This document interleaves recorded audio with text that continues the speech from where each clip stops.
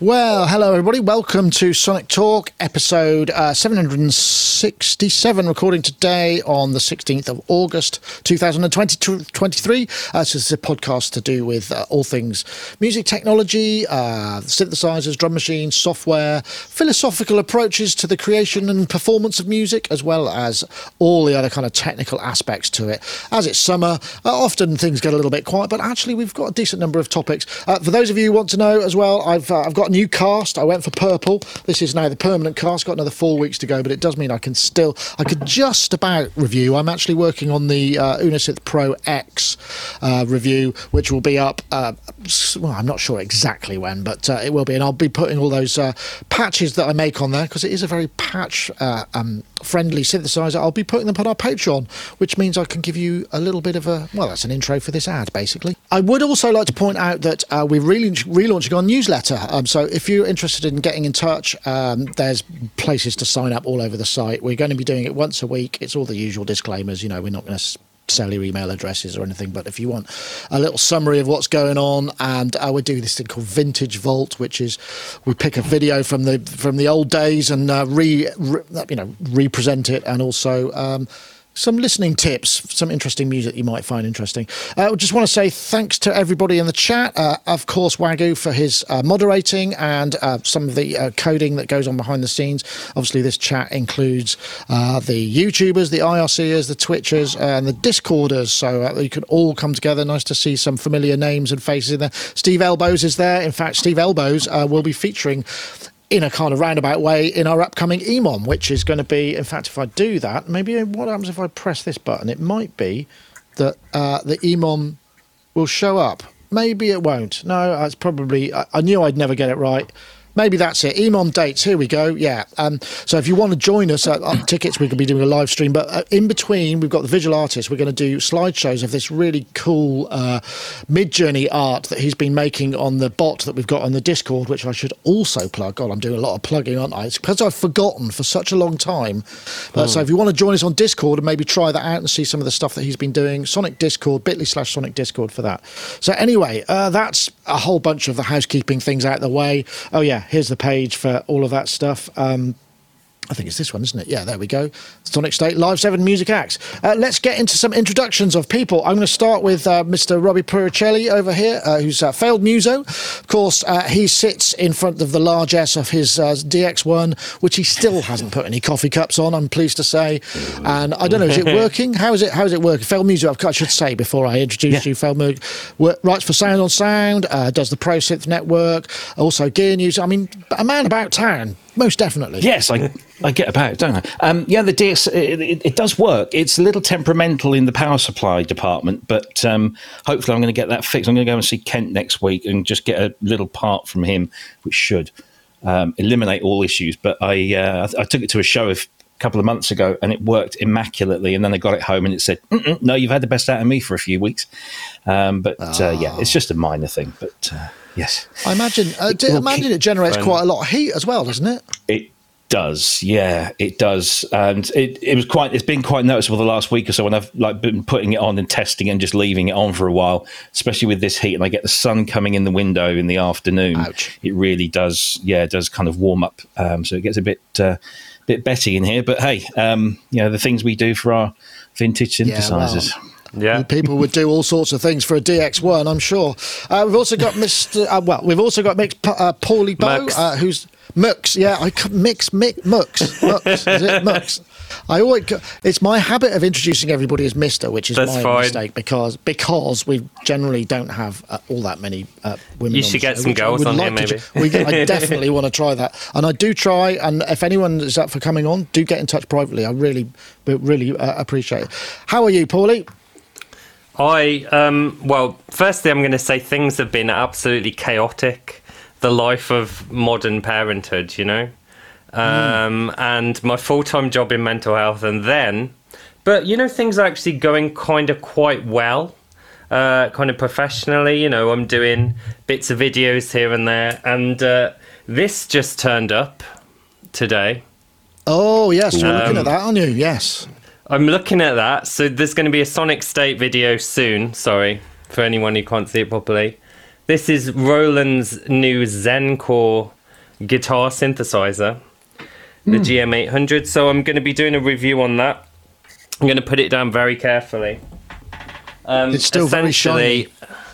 Yeah, it's very shiny. It matches my hair as well. I love it. So the thing about it is they've got a new pickup, which doesn't use the 13-pin cable. It just goes through what looks like a normal jack cable. So that's going to be interesting. And I'm planning a little jam at the start of the review with Gaz on bass. He's going to play few bass licks.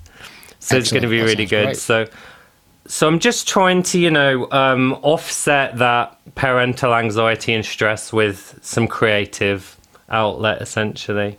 Well, that wise, getting myself into choice. Some music.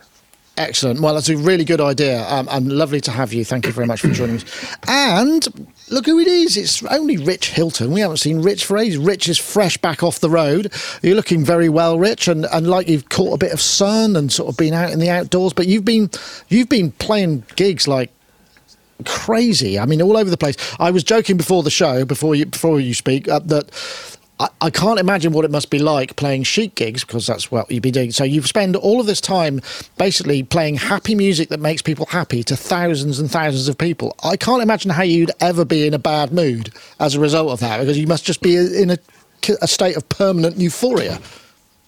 You try to stay in a state of permanent euphoria as best you can, and mostly we succeed. It is a great blessing to get to share happy music that people love with people who love it, and see them and feel them responding to that as it's going on. It's really it's extraordinarily satisfying and a lot of fun. And I'm proud of the band.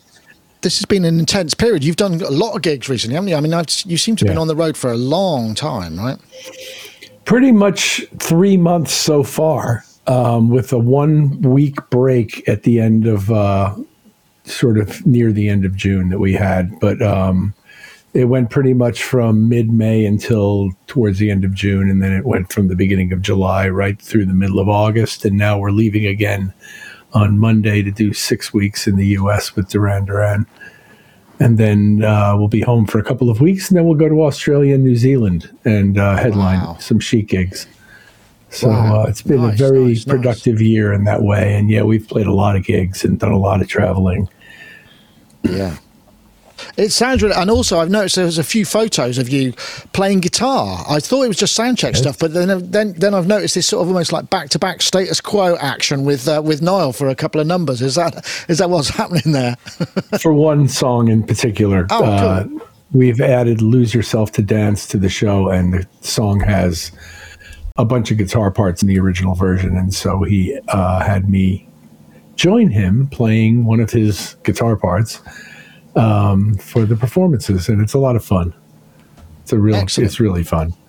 Excellent. So lots of great memories you made. Thanks to Peter James Stephen for the super chat. Very much appreciated there. I keep forgetting to press these, but they're back. So thank you if you have, and apologies if I haven't mentioned anything in the last couple of episodes. I think it's because there's been just so much technical stuff. I feel like I'm getting on top of it again. Obviously what you need in your life is be one arm down, move the mouse to your other hand, and then suddenly everything seems to come together. It's quite bizarre. Anyway, so let me see. I did plug our Sonic EMOM, didn't I? Which is September the 8th. There will be a live stream for that, and also we've got all the acts confirmed. We've got battery operated orchestra, worth the price of admission alone. Finley Shakespeare, ditto, for worth the price of admission. A great act called Barbara's Green, Monojack, who, if you remember Bleep Bloop or Beep Boop Electronics, the guy did these really bonkers tape modules, who's from Bristol. He's going to do a set as well. Liam 182, Jim Glue, who we know as playing a number of EMOMs up north. He's going to come down, and a guy called Invisible Acid. In fact, while I'm there, I see Geosynths is in the chat, and I'd like to plug. He's got an EMOM coming. I think it's this Friday, isn't it? I think it's the 16th. So do check his out as well, because as we get into gig season again, there'll be some of those coming up, even though they're not quite the stadium sort of capacity that you and I. Wouldn't it be fun to do an EMOM in a stadium, Rich? I can't imagine. It'd be a hell of a nightmare for the crew, but it'd be good fun. Could be. Yes, Could be. I'm not sure the mass market is ready for that just yet. Anyway, let's get on to some topics because we do have some things to talk about. Let me see. I've got this first one here. Now, this is from a video on TikTok which I downloaded. I think it's going to work. So let's see if it works. Wallpaper that absorbs sound. Wouldn't that be something? The problem is that current sound absorbers are way too thick to make that an option. But evolution has found a way that brings this technology within reach. So over the last 60 million years, moths have evolved under the predation pressure by bats, and they have evolved this secret weapon. These are scales that cover their wings, a scaled version of 10,000 times. When sound hits them, they start to vibrate, and that absorbs one frequency of sound. Okay, I'll stop there because he's a bit stretched because the TikTok it's sort of trying to fit it into the frame. But this is basically Professor Mark Holderide and a team of researchers from Bristol University. Yeah, you go Bristol, just down the road.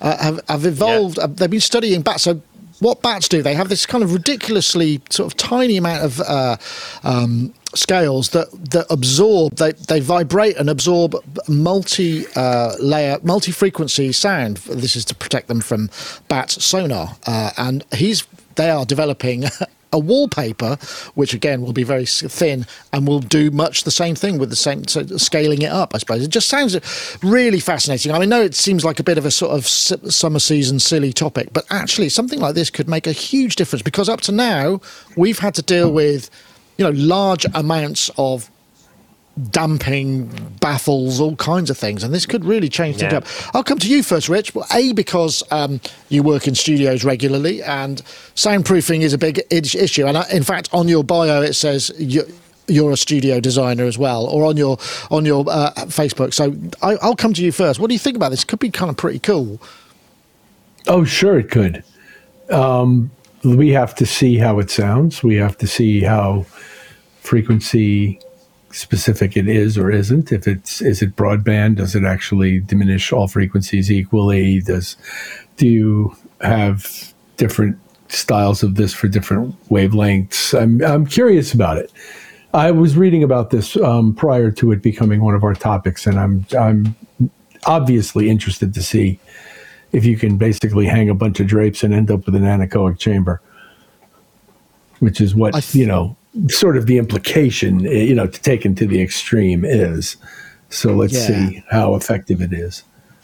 This could stick a load of moths to your wall, which would be, or just maybe that could work the same way. I'd imagine it's going to be a bit like those piezoelectric speakers, which are sort of extremely flat and are good to a certain point, but they're not going to be able to absorb bass frequencies very well because they're just, the low stuff it's not going to stop, the neighbours complaining about your house party. Will they, Rob? Or maybe they will. I don't know. Do the neighbours complain about your house parties much? I'd love to have a house party. No, I've been investigating like acoustic treatments because I rent my house. You see, I'm not really allowed to drill anything to walls, and if I stick things, it generally takes the paint off, and then I have to redecorate when I leave or if I leave. So something like wallpaper that it would be very unobtrusive and wouldn't look out of place at all, that could absorb it. It would be ideal for. Maybe for project studios, small things, people like, normal people like us, rather than, a big studio. I mean, I imagine, space really isn't an issue in that respect. But hey, go nature. I mean, nature, once again, coming up with a solution for something that we could actually use. So yeah, Moth Tech, go for it. Moth Tech, I like. Yeah, maybe what's actually going to happen is it'll only damp the high frequencies. I think Richard's idea about a drape rather than a wallpaper would make more sense. That would seem to make sense. Sure. I mean, because drapes work to a degree with reflections, but they don't generally absorb much in the way of foot broadband noise. I've got my patent team working feverishly right now on that. Love it. A drape would be useful for vocals, wouldn't it? Just drape it over you, pretend you're a ghost, woo, and then you've got this amazing kind of. You've got this amazing sound deadening kind of little space anywhere, because they sell those little boxes now, don't they? which are cool. But they're still a little kind of cumbersome and stuff like that. So yeah, just get a drape, like a little cloak, and then and then that would be fantastic. Plus, it also, if you're neurodiverse, it also doubles as a I want to hide from the world kind of den, as well as a sound deadening cape. So there we go. 2 for 1. Well, if you had, I suppose you could work both ways. If it was double-sided, then it would stop the sound inside going out as well as the sound outside going in. I don't know. I mean, I'm desperately trying to find a gag about the light and stuff, but I can't think of one at the moment. I'm sure someone will in the chat room. But come on, don't let me down, chatties. Let's have something. Synth punk. I'm sure you'll be able to come up with one. Let's have a Moth based. Didn't the drum room at the Farm studios at Genesis's, or where Genesis recorded, it had a big stone wall, but when they didn't want that reverberation, they literally closed a massive great pair of curtains over it, or drapes for our American cousins. So yeah, it's a thing. Yeah, well, the heavier, I mean, if you've got really heavy drapes, they'll make a big difference. I mean, and particularly that sort of level of reflection is going to work. But I also wonder, I mean, because as speakers become more DSP oriented, I mean, like I've said before, I've got a pair of these IK Multimedia MTM little desktop ones. And before that, I had a set of Genelecs, which are quality speakers, but in an untreated room just sound terrible. Whereas these sound really good, and they kind of sort of compensate for some of that stuff. I suppose you can't compensate for reflections, and they're not going to soundproof. I wonder if you could have got a speaker that was soundproofed. I suppose if it had a very tight sort of focal point where it didn't go any further, which is essentially what they're doing in large format festival rigs, aren't they? They focus so that you don't get so many complaints from the neighbours. The sound is very much focused just to the people that are listening, and you don't waste anything. I guess you must come across this all the time. I wonder if it's viable to do it in speakers, as it were. I believe it's been done in speakers. To the extent, if I understand them correctly, the KII 3 speaker performs some kind of self-aware analysis from the speaker itself that identifies it in a space according to certain rules that it's measuring for, and that improves its compatibility with any given room. It's almost like a self-analysis procedure.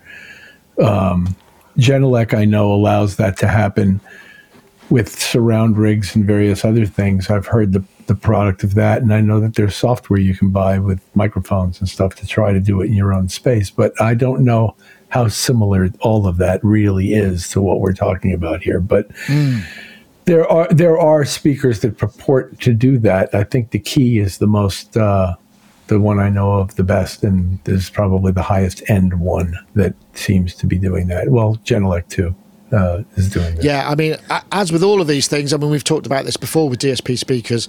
They can sound great and they can do all sorts of stuff with time aligning and phase aligning all the speakers, but it's the through latency that is an issue. If you're playing real time into them, it's fine for a mix where you're not actually performing any elements of the mix live to time. Sometimes they can introduce a latency as they figure this stuff out, and some speakers are better than others. I couldn't speak for the Keys, but I do know that Ty did a whole bunch of tests, and some he found he couldn't play. The latency were prohibitive for him to be able to play to, whereas some were better than that. And there's the Trinov monitoring system and all that kind of. There's all sorts of ways you can do this.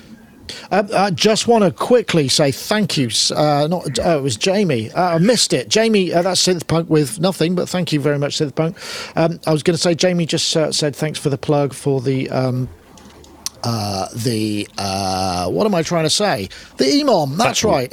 Yeah, there we go. Love the Devo hat, by the way. Yes. Love the Devo hat, by the way. Excellent.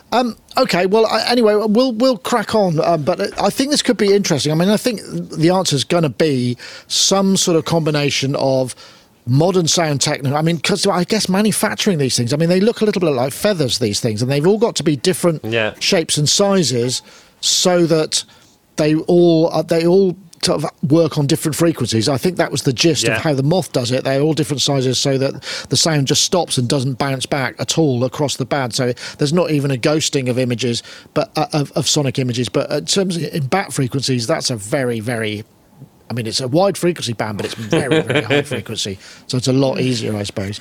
Okay, right. So what are we going for next? Well, we can't really escape.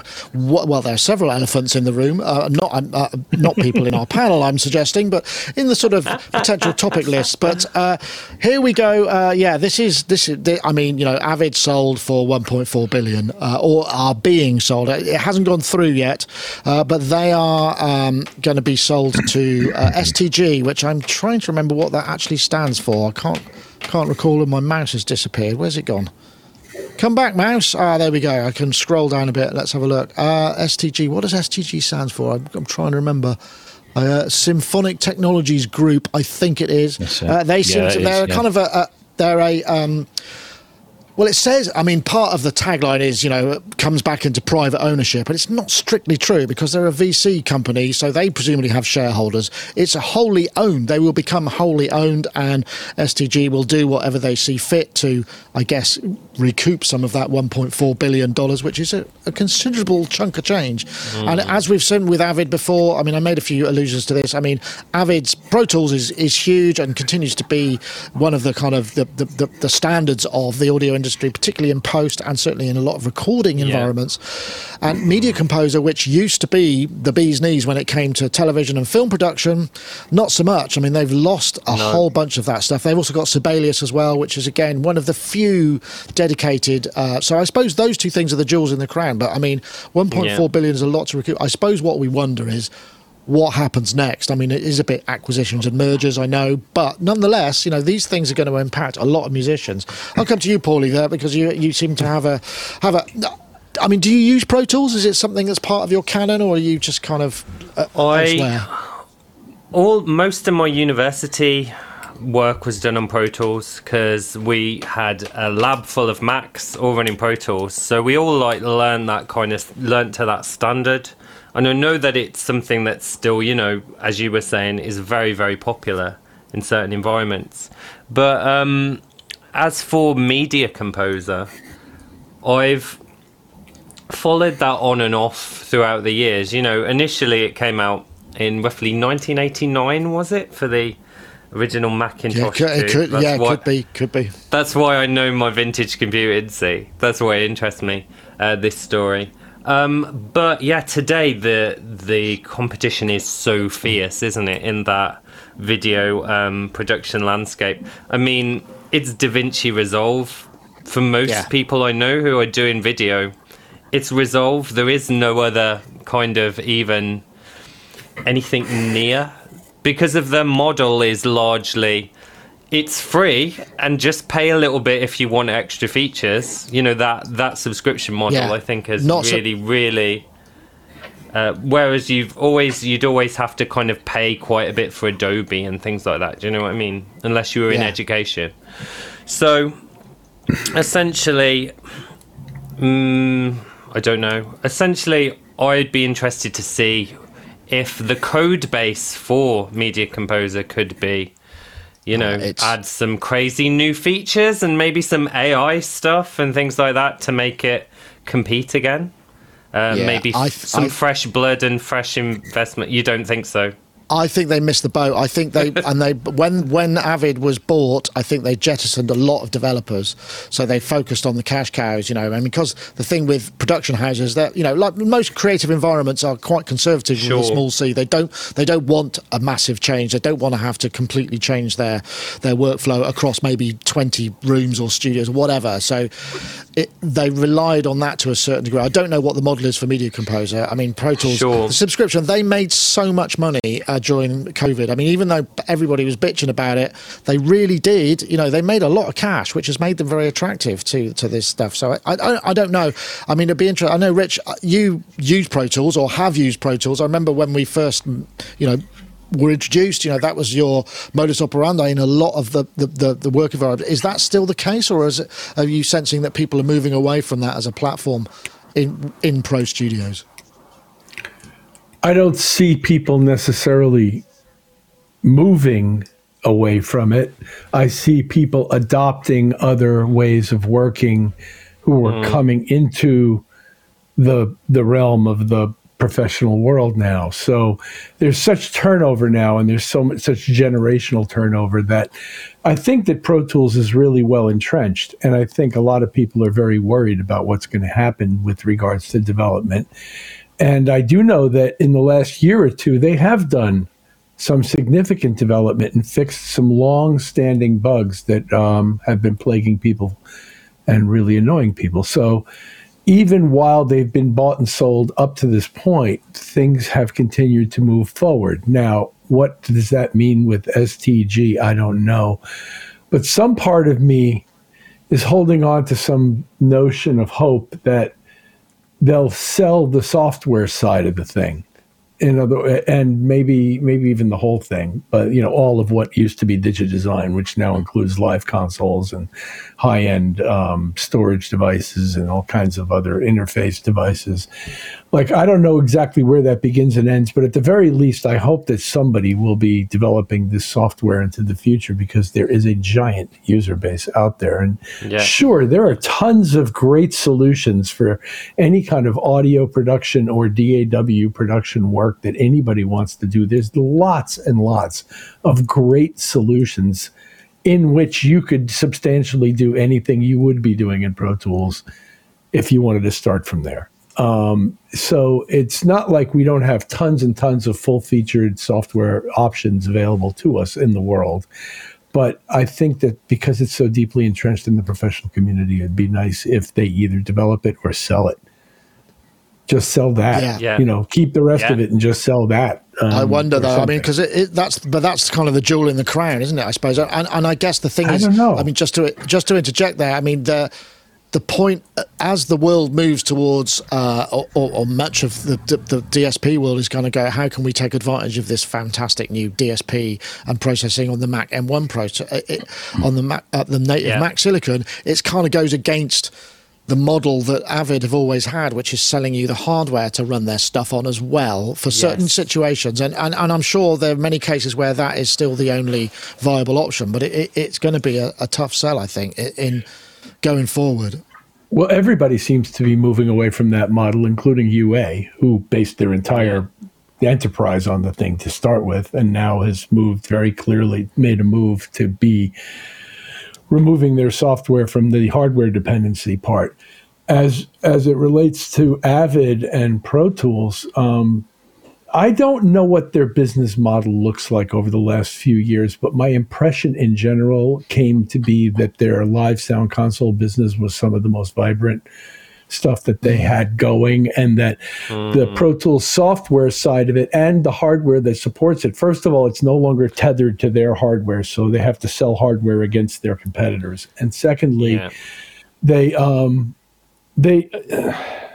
what was my other point? I lost my train of thought there. I don't think they want to I don't want this thing to die on the vine. I don't think it really should, and I don't think it's likely to, but I just don't know what the solution's going to be. But they can't just let this thing die. I mean, they got to continue. There's such a giant user base. What I was saying is, I don't know what percentage of their current business is Pro Tools, and to what extent the market is sufficiently saturated with the software side of the thing that there really isn't that much money other than the subscriptions, which is a lot of money. But well, that's a lot, That's the big one. That's the big But one. I don't know where that sits compared to console sales and the other things that they're doing. I don't know. I mean, I'd imagine subscriptions is probably the biggest chunk of the change. I don't know. I mean, recouping a 1.4 billion of investment for any company, particularly a VC company whose job it is to recoup and make money as quickly as possible, you would think is going to be, you think maybe there's going to be some big changes, because their core is not software for creative musicians. It's just data analysis and software analytics. So, it's very different. Well, the purpose of any acquisition is either to grow your business organically by adding that company's benefits to, your existing company and grow that way, or it's to, to buy and sell and make a bit of profit in the process and keep the bits that you want and get rid of the bits that you don't. I have heard a rumor, and it is just a rumor, that they are planning to spin out Pro Tools and push it out as a separate thing, whether that's under their own ownership or the ownership of an investor. That's that's a rumor that's going around. I don't know whether that's just speculation or, but it would make sense, as you know, as Richard was pointing out, it would make sense if only to keep that going to support what is an entrenched platform. The thing is, there are so many options these days, and Pro Tools and AVID as a whole, I mean, who've been hawking themselves around for a few years, they've fallen behind, and I'm hearing, you know, people saying that they've ditched Pro Tools in favor of X-Door, whatever it might be, because it suits them. But there's just so many more options these days. And the one thing you can guarantee about being an industry standard, if your product is an industry standard, the one thing you can guarantee is in a few years' time it won't be, because somebody else will come along with a much cooler, smarter idea, and you're going to have to work twice as hard to, you know, do that. So it's, you know, everyone keeps saying, you know, Pro Tools is the industry standard. It was, maybe not so much as it used to be. So if they want to maintain that level, they're going to either have to invest in it heavily, or maybe, you know, cut that cord and let it, you know, happen, you know, in its own little environment. But, you know, it's a name that's been around for years, and love it or hate it, it has been there for the reason that it is good at what it does, or has been. Anyway. I think personally, I mean, if you consider, you know, most of the big studio visits that we go to, you know, we went to see UA at Abbey Road, you know, whatever. They've all got a load of Pro Tools hardware. That kind of tracking session, when you've got, like, you know, 60 musicians or an orchestra or whatever in the place, you're not necessarily going to be running it on a Reaper session, you know, on something which is sort of hasn't. Do you know what I mean? There's a certain level of perceived reliability, whether or not that's true. I couldn't say, because I don't really use Pro Tools, you know. But for big recording sessions where you've got multiple interfaces, multiple tracks, you want the hardware. You're not going to go, well, I can aggregate my 2 USB devices and we can plug that. You know, you forget that. You want really hardcore, reliable, whatever the bus is that they use these days, you know, you want all of that stuff, right, Rich? I mean, that's got to be the key for a lot of this stuff. That's where they have the kind of primo position, and that's why they're in all those studios, right? I mean, that's why they're right.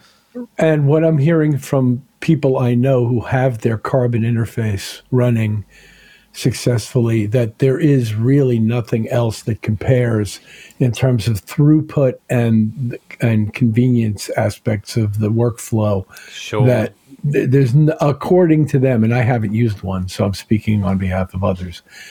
According to them, the workflow is unbeatable, and that there is nothing else in the industry that's going to work like that if that's what you need to be able to do, and if you can afford it, because it's not cheap. It doesn't come cheaply. It can come cheaply, but then you don't get those advantages. You just end up with a normal kind of... Well, you have a mix system. A mix system is a different thing to a tracking system. Is like, that moment has got to be captured. You better get that right. Otherwise... Right, and the large tracking system, as you point out, the large tracking system has to be able to work reliably across numerous interfaces, clocking properly together and everything else. So, yeah, it's a pretty strong market for them, and I really don't hope that they sell something or do something with it, because I like the idea of them selling it, actually. I have a thought. Okay, so their background is analytics and data software manipulation. So what would happen if, you know, the usage of their systems somehow gets pulled into some, you know, metadatabase somewhere, so that there's some stuff that gets embedded and it gets tied in with the whole ecosystem of making music, embedding metadata, rights tracking, all of that kind of thing. I wonder if they're looking at a much bigger picture than we're even kind of, you know, even thinking about. Or do you think that's just too much? I don't know. Well, I kind of like the circular idea, because TDM was time domain multiplexing, which came from telephone systems. So if it were to go back into some sort of data processing domain, you know, at the end of its life cycle, that would be some kind of bizarre, you know, circle. I mean, they run on Ethernet, don't they? Those Carbon interfaces, so they run on Ethernet they're called cables Cat 6 anyway. or whatever it is, right? Oh yeah, okay. Yeah. Okay, I didn't know that. I mean, again, I don't have any need for that sort of thing, but I think maybe, you know, yes, those prestige studios who need those multiple tracking situations, you know, they don't have many other options. So, but there aren't all that many of them. They're just, you know, the ones there are the big names. But as we know, studios are not in the ascendancy at the moment. So I'm not sure how big a market that really is. I mean, how many Abbey Roads, how many places are there? What do you reckon? If we said, let's conservatively say there may be 5,000 studios that use that kind of stuff, and that's probably a high number, you know. So I don't know whether the revenue is going to match up to the 1.6 billion or 1.4 billion that they're going to start need to recoup. Plus, they paid a 20 or 30% premium on. I think the company was valued at 1.2. They paid 1.4, so it was a 20 or 30% share. So they've already got to make 30% plus whatever it is they want to make in terms of profit, and that will happen quite quickly. Anyway, I guess that's a bit inside business and maybe not so interesting. Okay, let's go. Well, you know, we're going from one extreme of the market, 1.4 billion, to well, what is it? It's I'm trying to think. It's 29 quid. So let's see if I can find that one. So that'll be this guy. Stylophone Beat. Hey, yes. It's a sort of cheap and dirty drum machine with a stylus on the piece of string, like all the Debrec stuff. They're going back down to their roots, which is kind of cheap and mass market music stuff. Oh, Rich is jamming up a storm there. Nice one. I don't think it does that, unfortunately, Rich. I think that would be maybe considered false advertising. I would just like to have a little bit of a disclaimer here. Say, if you buy this, it won't do that, but it will give you. What does it do? It's got something like four drum samples, they're not user samples, and 4 bass samples, and you could loop them up and have a bit of fun. But it's like literally cheap as chips, you know, really kind of very, very affordable, and they've gone straight just for that lo-fi thing, and I'm sure they will do incredibly well. I mean, I didn't really look, because they did have the Gen R8, which is quite a highly I think it was limited. They only made 500 of those, which is more of a sort of analog synth. It was very angry and loud. And then they did the Gen RX1, which is more like your traditional stylophone. I just don't know how much people are going to go for this, but it's a name that works. You look like you're handling something that may be from Debrec there, Robbie. Oh, wow. This is, I guess this was the first one they ever did. It's Stylophone. It's Debrec, and I just remember I was in HMV in Oxford Street, so many years ago, because that's not there anymore. I think it might be coming back. And there was a whole stack of them in the middle of the floor, 1999. And, you know, it does the same thing. You know, you tap on there with a stylus, and there's a little memory in there, and the ring around the edge does something, as I can't remember what. And there's a tuning button on the back. I haven't got any batteries in it because I haven't used it for years. But it's not like it's a new thing. But, you know, this... You know, it's a stocking filler for the studio geek in your life that you can't afford to buy what they really want, so you just buy one of those. That's a nice that is so right. That's so correct. Sure. Yeah, that's hilarious. I suppose he wanted an Electron. He got a Stylophone. Yeah. Oh, thanks, Granny. That's really useful. It is kind of landfill. We have an Octatrack at home. Yeah, I suppose it is kind of landfill. But I mean, obviously they're going pre-sales, and they will do a load of pre-sales, and then presumably they'll fill the container. The container will hopefully make its way through the Suez Canal without any upsets, and we'll all get them in time for Christmas. But that's it's very fragile, but I'm sure it will do well. I don't know. I mean, was Stylophone big in the States when you were kind of a lad? I mean, because it was TV advertisers. It was it was huge here. Wasn't.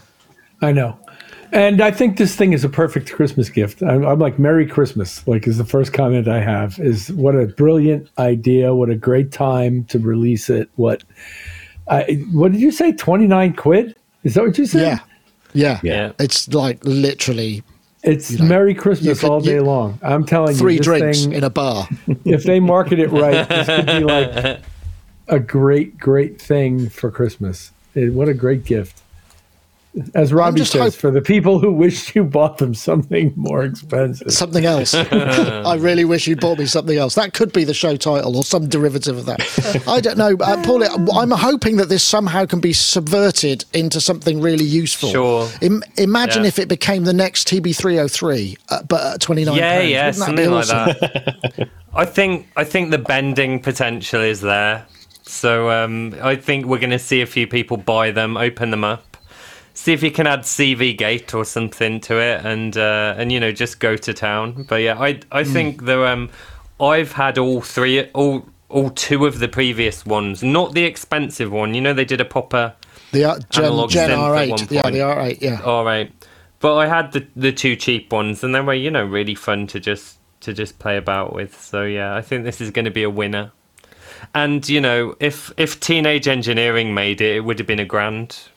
Well, that's true. Or think about it. The Monotron, the Monotron, those little guys, they were £50. They were a bit more expensive than that, weren't they? Yeah. But a similar sort of fairly crappy construction. But the thing is, I guess you buy. So first one to get hold of one and sample it and release it as a sample pack is basically I think what I'm going to do, I'm going to pre-order one, and I'll make sure that we put it out on our Discord, on our Patreon server as a free sample pack of eight whole samples. Anyway, I don't know. It seems like a lot of fun, and if you want to check it out, I mean, basically just head over to I think it's it's stylophone.com. I forget where it is. There's probably a web page for it. Where is it? Just a Stylophone beat. Let's see if I can find that. Oh, I've lost my mouse again. Here it comes. I've got too much screen acreage. Let's see. What does this one say? This is stylophone.com/beat stylophone pre-order. Yeah, there you go. That's about as much as you're going to get. Okay. Well, also, I suppose in the kind of lo-fi sense, and I know this didn't really make it into the topics, but I'll throw it in there just because I can. There was this guy, which is the Sonicware Live and Lo-Fi 6. Which is a limited edition 500, and if you want an authentic, go Rich. If you want an authentic 6K sample engine, can't imagine why you would, then go for it. This seems to be the thing. I'll let Rich play this out. Nice. Nice one, Rich. Thank you very much. I don't know, Robbie. I'll come to you first on this because I think you tossed this into the mix, and I know I did. The live and stuff. It's interesting. For some reason, we haven't reviewed the live and stuff, and I don't know why it is. It just always seems to be a kind of it misses somehow, misses our schedules, or we can't get But you've looked at some of their stuff, and I've it's got better apart from this one. It got a lot better, didn't it? Because I think the OS to begin with was quite challenging, but now they're really starting to get their stuff together.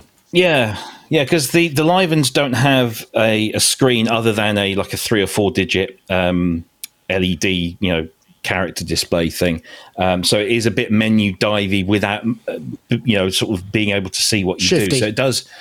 Yeah, it's a bit shifty, and then there's overlays. I think the first 4 of them had an overlay, so you'd put it into a mode and you put this overlay on, and of course the problem is that you'd lose the overlay. Maybe it's just But on the other hand, they are really, really great little machines that do a very specific thing. So there's the FM one, there's the 8-bit one, and there's the Texture Lab, which is the granular sampling one, which is fantastic.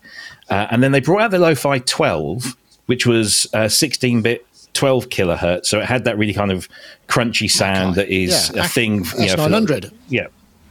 Yeah, exactly. And then this thing drops completely out of the blue, and they're doing it limited 500 pieces, and it's only available in perfect circuit in the US, although they went to great lengths to say they will ship worldwide. But I don't know what it's like in the rest of the world, but here in the UK, you buy something from perfect circuit, it's $70 for them to ship it to you in the UK in the first place. Then you've got your VAT at 20% on top of that, and then you've got your sales, your customs duty, import duty to go on top of that, and all of a sudden it's kind of double the price.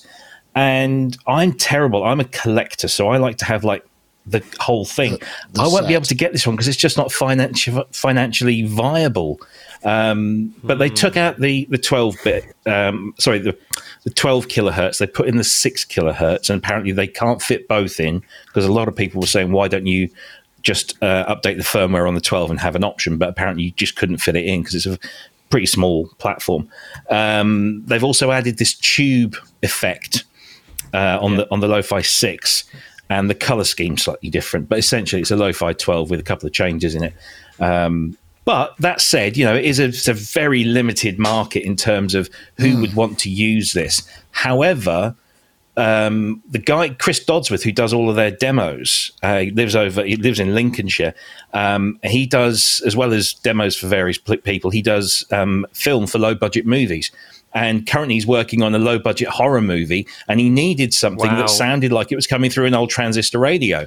And this was just perfect. It's that sound. So, if you have a very niche sort of requirement, this will fill it. But I imagine that this will be something you buy, you use, you put on the shelf, and you just drag it out on those one or two occasions that you might need it. But they make some great stuff. I just question the judgment of producing a limited thing in a single territory that makes it a bit difficult for everybody else, because it instantly generated a bunch of typical internet bad feeling, which was a shame. I suppose.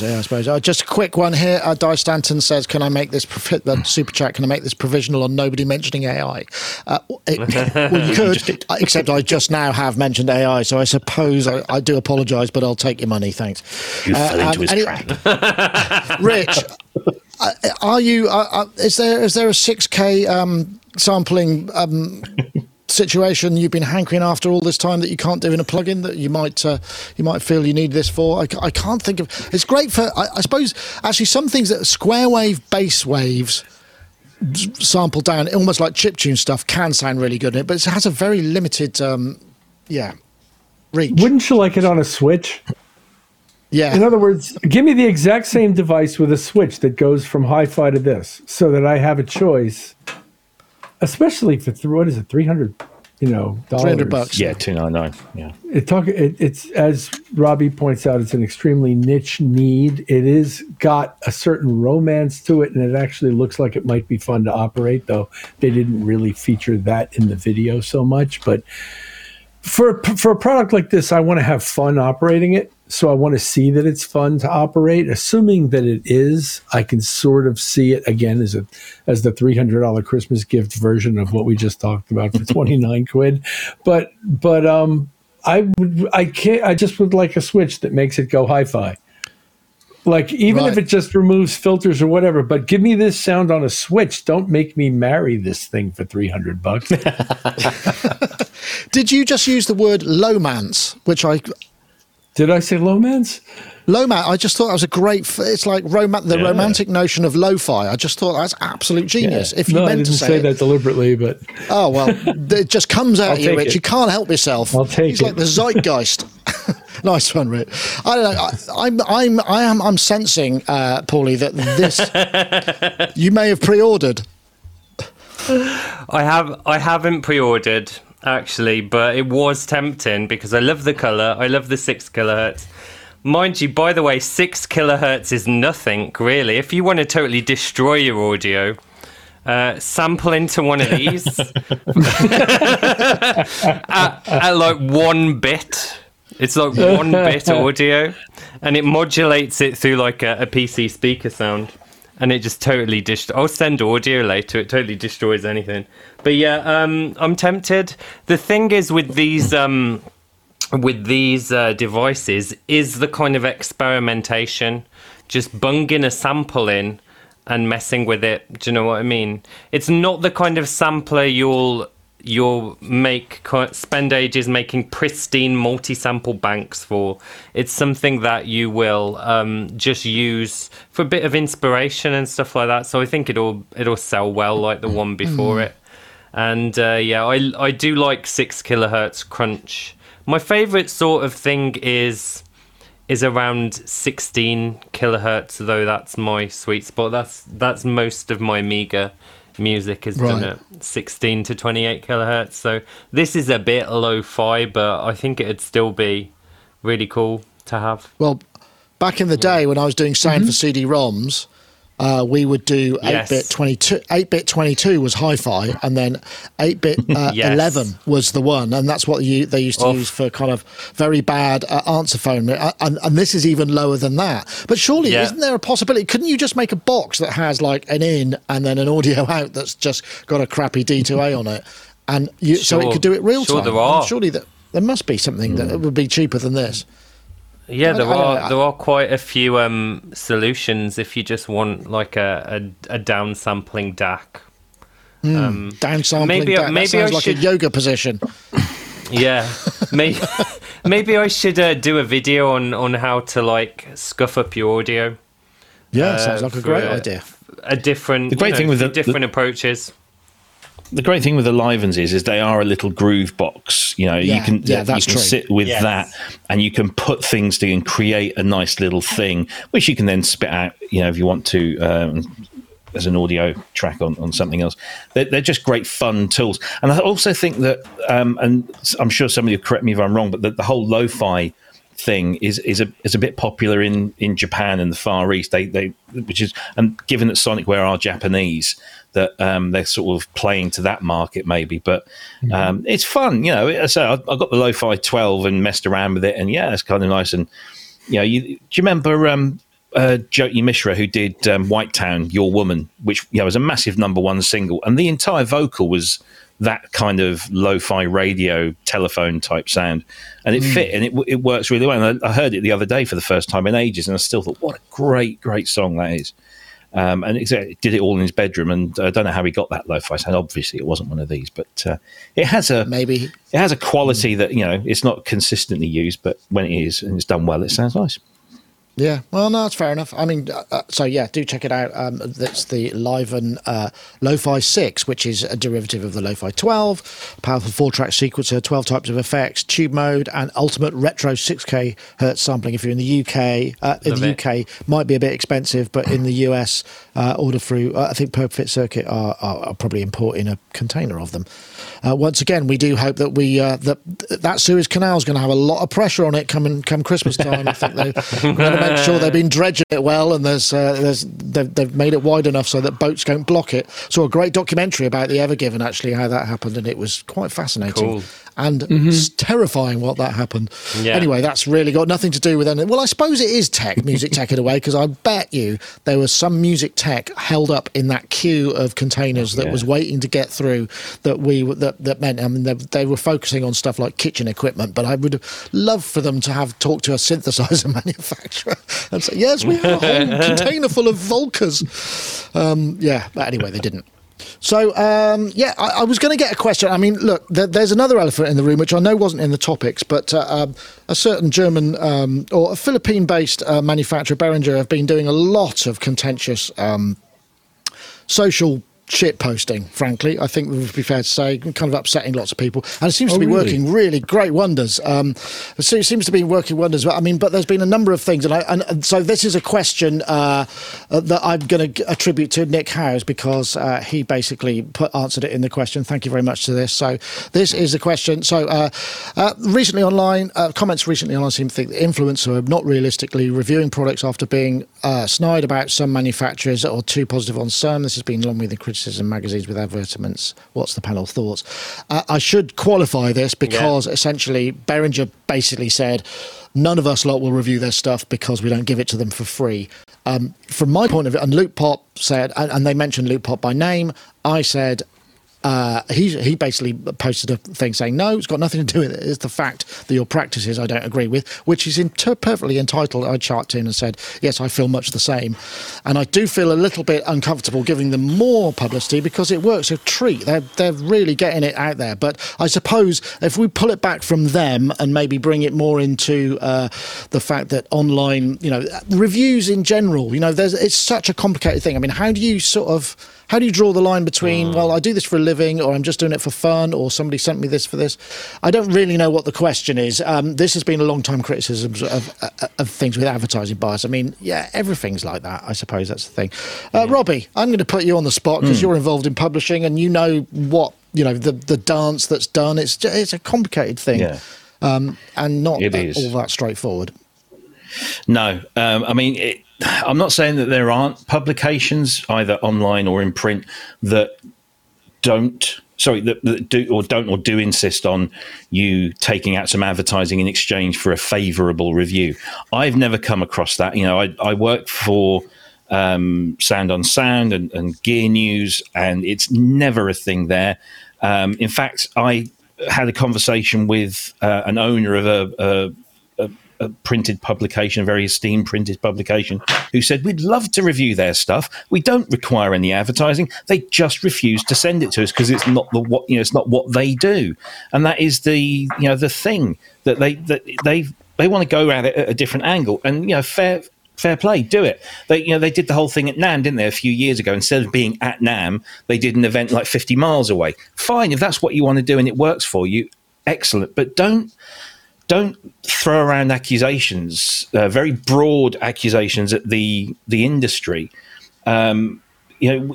This industry has got some incredibly knowledgeable people like yourself, Nick. You've got people like Robin Vincent, Gordon Reed at Sound on Sound, and a whole bunch of other people who have impeccable integrity, do not do anything for money or backhanders or advertising or anything like that. Their views are well respected and trusted.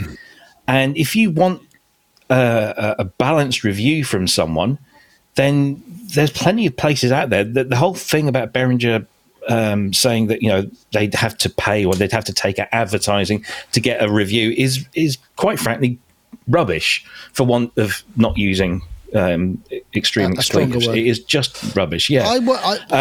Yeah. I suppose I wonder then, should we be, rather than expecting manufacturers sending us stuff, we should just buy it? I mean, the problem is you can't often buy it. You're being asked to review something that's not generally released, so it tends to be sent to you. I don't care whether or not, I don't want to keep the stuff. I mean, I've got enough synthesizers here. I don't need the gear. It's not a motive for our sort of thing. Once in a while, I'll go, oh, I'd really like to buy that. I loved it so much. I'd like to keep it around. Sometimes you might see things that have been here for ages. Today, I've just boxed up the Drumlogue and the Volca FM2. I mean, I've had the Volca FM2 for 2 years, and it's been sitting here waiting for them to ask for it back. It's gone back, it goes back. But you've probably seen it on the shelf, thinking, "Oh, I bet you got that for nothing." But that's not necessarily the case. I mean, I suppose in a perfect world, we would all be just doing it for our own basis. But then, how do we, as entities, make money? It's through advertising and through those sort of things. So if everybody took the same approach, then there would be no media at all, because somebody, or the money would all be made in endless ads that are on interrupting your YouTube videos or whatever. So it's complicated, and they're playing to the gallery a little bit, the conspiracy theorists, and they're doing it very well, and it's working, but it's not that straightforward, and it really you know this better than anyone else, because you've been doing this for a long time, that you do reviews of gear that and everybody respects what you do, and they know that what you say is what you feel. You've reviewed something very honestly. You are impeccable in your integrity. But you do that. You are highly respected. Everybody says, I'm going to wait for the Sonic State review on that, on whatever, and you do that because it draws people to your site, whether it's the YouTube page or whether it's the Sonic State website, and you have to draw people to your site to look at the adverts. But you don't have to do the good review to get people to.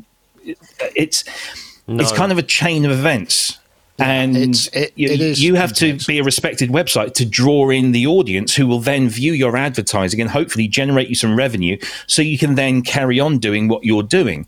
And unfortunately, the other thing that comes with this is, if somebody sends me a product to review, and I'm sure you're the same as well, and I've had conversations with others and they agree, if somebody sends you a product and you absolutely love that product, what are you going to do? You can't not be enthusiastic about it. So, I've been called a shill for so many other companies over the years because they've sent me stuff. I really enjoy it and I think it's great. So what am I going to do? I'm not going to sit there, well, it was all right. Sure. And if something's bad, I know you definitely do this. If somebody sends you something and it's bad, you think, oh my God, I can't use this. You speak to them and say, look, you've sent me this. I can't get this to work. It's not doing very well, blah, blah, blah. Is that a problem with the firmware? Is it a problem with the design? Tell me. Yeah. Oh, and a lot of the time they'll come back to you and say, yeah, look, it's a bug. We know, we're fixing it. So you'll work around that. You'll work with them so that when you do the review, it's as honest as possible. And, I've reviewed things unfavorably. I won't mention names, but that company ever send me anything again. So either they didn't, thought I was, not worthy of reviewing their stuff, or they just didn't like what I said about it. People get, but also the thing is, this business is, and most businesses are built on relationships. And if you make that relationship really difficult by telling the wider public that you're all shills and basically crooks, then you don't have a very good relationship with that company, right? So how do you fix that? I've spoken to, I will let other people come in a sec, but I've spoken to Behringer, a couple of years ago, and I spoke to the guy in the UK. I forget the guy's name. And he said, "Oh, I'd love to send." And it's like, well, the problem is, mate, I can't. I don't feel like I really want to be involved because you've done all of these things and done some pretty bad stuff. And if I do that, then I'm sort of forgiving it and saying, "Oh, that's fine," because I just want to review the latest synth from you. And I don't feel that way. I want to try it. So it is complicated, but I can see it looks like we're punishing them, but they've made it very different. It's a company with a face that's hard to like, shall we say? It's that sort of scenario. Anyway, sorry, Paulie, I'll bring you in now. Hello. So it's interesting for me at the moment because I am a person just starting their kind of internet famous career, and I've got my first ever piece of equipment to review. This lovely Boss GM800. Yep. And essentially, it was quite thrilling going through the whole, speaking to Roland Boss's UK European manager and them saying, "We'll send you this," and I was going, I was really having an out of body experience. I was like, this is super exciting. But it is kind of terrifying, because I've already spotted a few things with it that are as slightly lacking. Yeah. And you will point just by reading through the spec and asking them too many questions in email, does it do this, this and this? I think there are some areas where firmware will improve it, so I'm going to bring them up. But I'm going to, be fair and essentially I already know that the Zencore engine sounds, well, let's not say objectively good. It sounds good to me, because I'm used to the old JV and XV series. So I know that Zencore is something that I dig. So I think I'll give it a generally favourable review. But yeah, it is going to be the kind of thing where are people going to think I'm being too unfair? Are people going to think I'm being too, favourable? And I guess it's just something I'll have to feel out after each one. It's a dance. It's a dance to a degree. I mean, I'm not one for saying I think this is absolutely terrible, and it's I try and use more just general language. I don't try. Anyway, sorry, Rich. I know this is probably not your normal kind of topic, but it's really. It's kind of, they're making it so.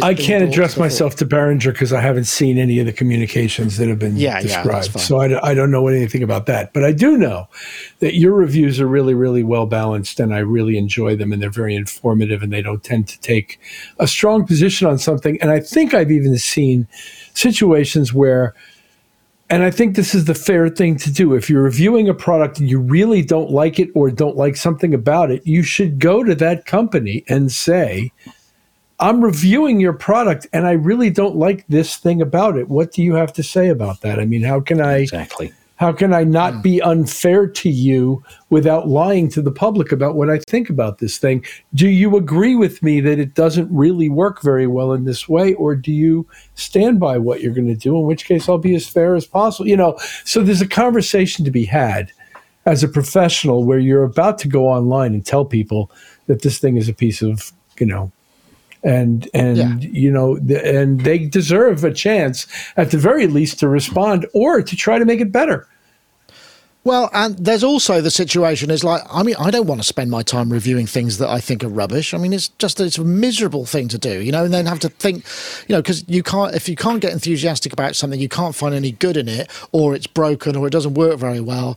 It's very disappointing. And especially if you've got all the way down the line and you're into filming and then you find this one thing that it's on the list, I'm going to check this out, and you check it and you go, oh my God, that's terrible. I've been in that situation a couple of times when I've just gone, I can't review this without basically completely trashing it because, you know, it's not very good. So I suppose I'm guilty to filtering to that degree because I would rather not post that review. I'd rather not bother to put the effort in than just say it's terrible. Unlike, you know, sort of 80s music reviewers in the NME and whatever who made an art form out of being snidey and snarky and stuff, which is fine. I mean, it's just not the way I like to do things, you know. Right. That's why I think giving them the option to respond in advance of the publication is a professional way of dealing with it, because then they know you don't like this. They know you're going to say you don't like it. If they stand by it, then they stand by it. And that's their business. But when you don't tell them and it looks like a hit piece and then it's, you know, did we give you the gear or whatever? I don't even know what this conversation is about with regards to Behringer. Do they not want to send people gear for review? Is that the issue? Well, they say they won't send people. They say that people won't review their gear because it's not sent for free. They made a statement about it. And then in 2 lines later, they say, we will send free gear to people who are demonstrating it or tutor. And it's like, well, what's the bloody difference? You know, it's the same thing. But ultimately... Are they afraid they're not going to get their $300 synthesizer back? I don't know. Is that really the problem? Maybe. It's a principle. The thing is, a $300 synthesizer is not a $300 synthesizer to that company, whoever the company might be. It's $150 or it's $100. And when you weigh up the cost, yeah, exactly, yeah. And when you weigh up the cost of advertising against sending a free piece of gear to a reviewer somewhere, it's way cheaper to do that. You know, word of mouth marketing is a well-established thing. And the reason companies love it is because it's way cheaper than getting an ad company to put a big campaign together to go into print and online, etc., to plug your company, when you can send it to an enthusiastic person, you know, like Nick or Paulie, and who can do a video on it, and people trust their point of view and they do it. And I also think that, you know, not reviewing something that you really have a problem with is better than actually giving it a really bad review, because I think, you know, if Nick doesn't review something that I would have expected him to review, chances are he's probably had it and doesn't like it. And so I'm thinking, okay, so, you know, there's nothing from Nick. I'll take that as read, you know, that maybe this isn't quite what it ought to be. Well, maybe I just, you know, I can't review everything. I mean, I'm not, No, exactly, yeah. There are plenty of other people who do great work out there. I mean, it's So it's silence can be a powerful thing. You know, just saying nothing is sometimes more powerful than being nasty. You know, or whatever. So it's like you say, it's a thin line, and you know we tread it, and we try and be as honest as possible and as faithful to our readership as possible. And so I can only speak from my corner that I have never worked for anyone who is either paid for an advert, or paid for review, favourable or otherwise, or who has, you know, there's been some sort of contract involved. It's like, here's the gear, go ahead and review it. And the reason they send it to you is they probably know that you are going to be quite objective about it. So, well, I should also point out, I mean, we don't charge ever for editorial stuff. I mean, we do charge for product presentations. You know, if you want to come here and show us your stuff in our studio, we charge for those. We charge for sponsored videos, and we say that they're sponsored videos. And that's something that I think a lot of this stuff came up a couple of years ago where it wasn't very transparent. And I hold my hands up and say, yeah, we didn't, but I don't think there was really we knew. Now, you know, anything, if there's been any kind of, you know, money changing hands or agreement, it's ticked. It says, you know, and that's so as much as we can do in that situation.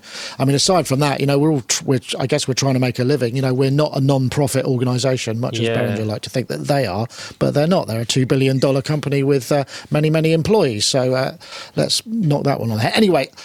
Thanks, Nick. You really gave us a lot to talk about. But I suppose the thing is I felt very uncomfortable about being silent about it. But I don't want to use Behringer's Facebook comments or anything to for this to happen so that they get a load more publicity out of it. It's not. I'm trying not to amplify it. I feel like I have to somehow defend myself, or we do, you know, because of the allegations that are thrown around. I think they're very, very considered. You know, I think it's been done and it's working for them, and that's fine. But I choose not to deal with that if I can't. I'd rather just not deal with a company that's like Sure. that if possible. And that may change in the future. I'm not saying they make bad gear. They make great stuff, and it's very affordable. And the whole democratization of stuff is great. They also do some terrible things too, but. They somehow get away with all of that, which is fine as well. I'm not like on a soapbox about it. I just wanted to put my position on. So maybe we should consider shutting this down and getting back onto happier days and happier times. But thank you very much, everybody. I know, Robbie, what's next for you? I guess you've got a show coming up on Friday, and you're reviewing. Got anything in review land? Show on Friday, yeah. All Behringer gear. Oh no, I have got. I've got a thing. It's too far. It's a guitar pedal thing, but it's for Ableton Live, and it's for triggering loops. So there's multiple pedal things on there. You showed it last time. Actually, somebody asked what that was called. What's it called?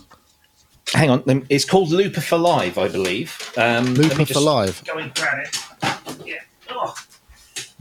It's this thing. Looper for Live Mark III. I think there's been a Mark 1 and 2, obviously. But you just connect that via USB, and then you can fire off 4 different loops off the bottom.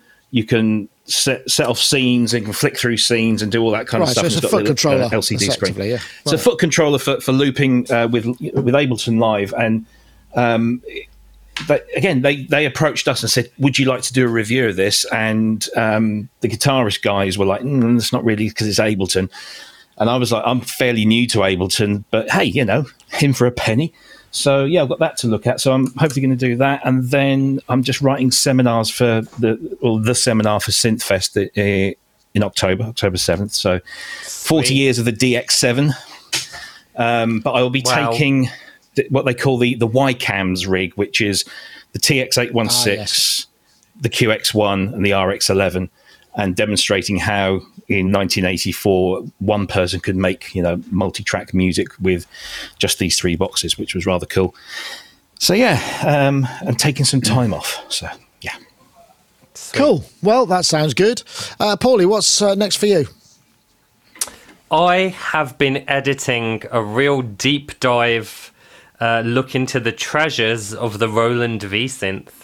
Because I've talked about that synth regularly on Sonic State. People are probably sick of hearing about the V-Synth. So I thought, let's do a video. And I think it'll be probably at least long, just going through all the different oscillator types and stuff like that, accompanied with various noir videos of, me being projected on a building, dancing and stuff like that. Lots of pink light. It's going to look. Well, that sounds like the ideal video, ideal magical synth adventure video. Perfect. Definitely. Look forward to that. Okay, and I guess you've got a bit of time off. Are you back on the road again soon, and back into the fray, as it were, back playing? Yeah, we leave again Monday, and we play on Tuesday in California, and then it begins again. Wow. Brilliant. Well, it's been lovely to have you, Rich. It's a far too irregular occurrence when you're working like this, but I totally get it. And have a great time while you're on the road, and hopefully we'll get to see each other in person sometime soon. I do hope so. I hope so too, and thanks. So that's it for this week. Thank you, everybody, very much. Also, thanks to all the chatties, all the people in the chat room, Geosynth, Paul LeBlanc, even Synthpunk, who seems to cause a scene wherever he goes, but I think he knows what he's doing. So that's it for this time. We'll see you all next week. See you later. Bye-bye.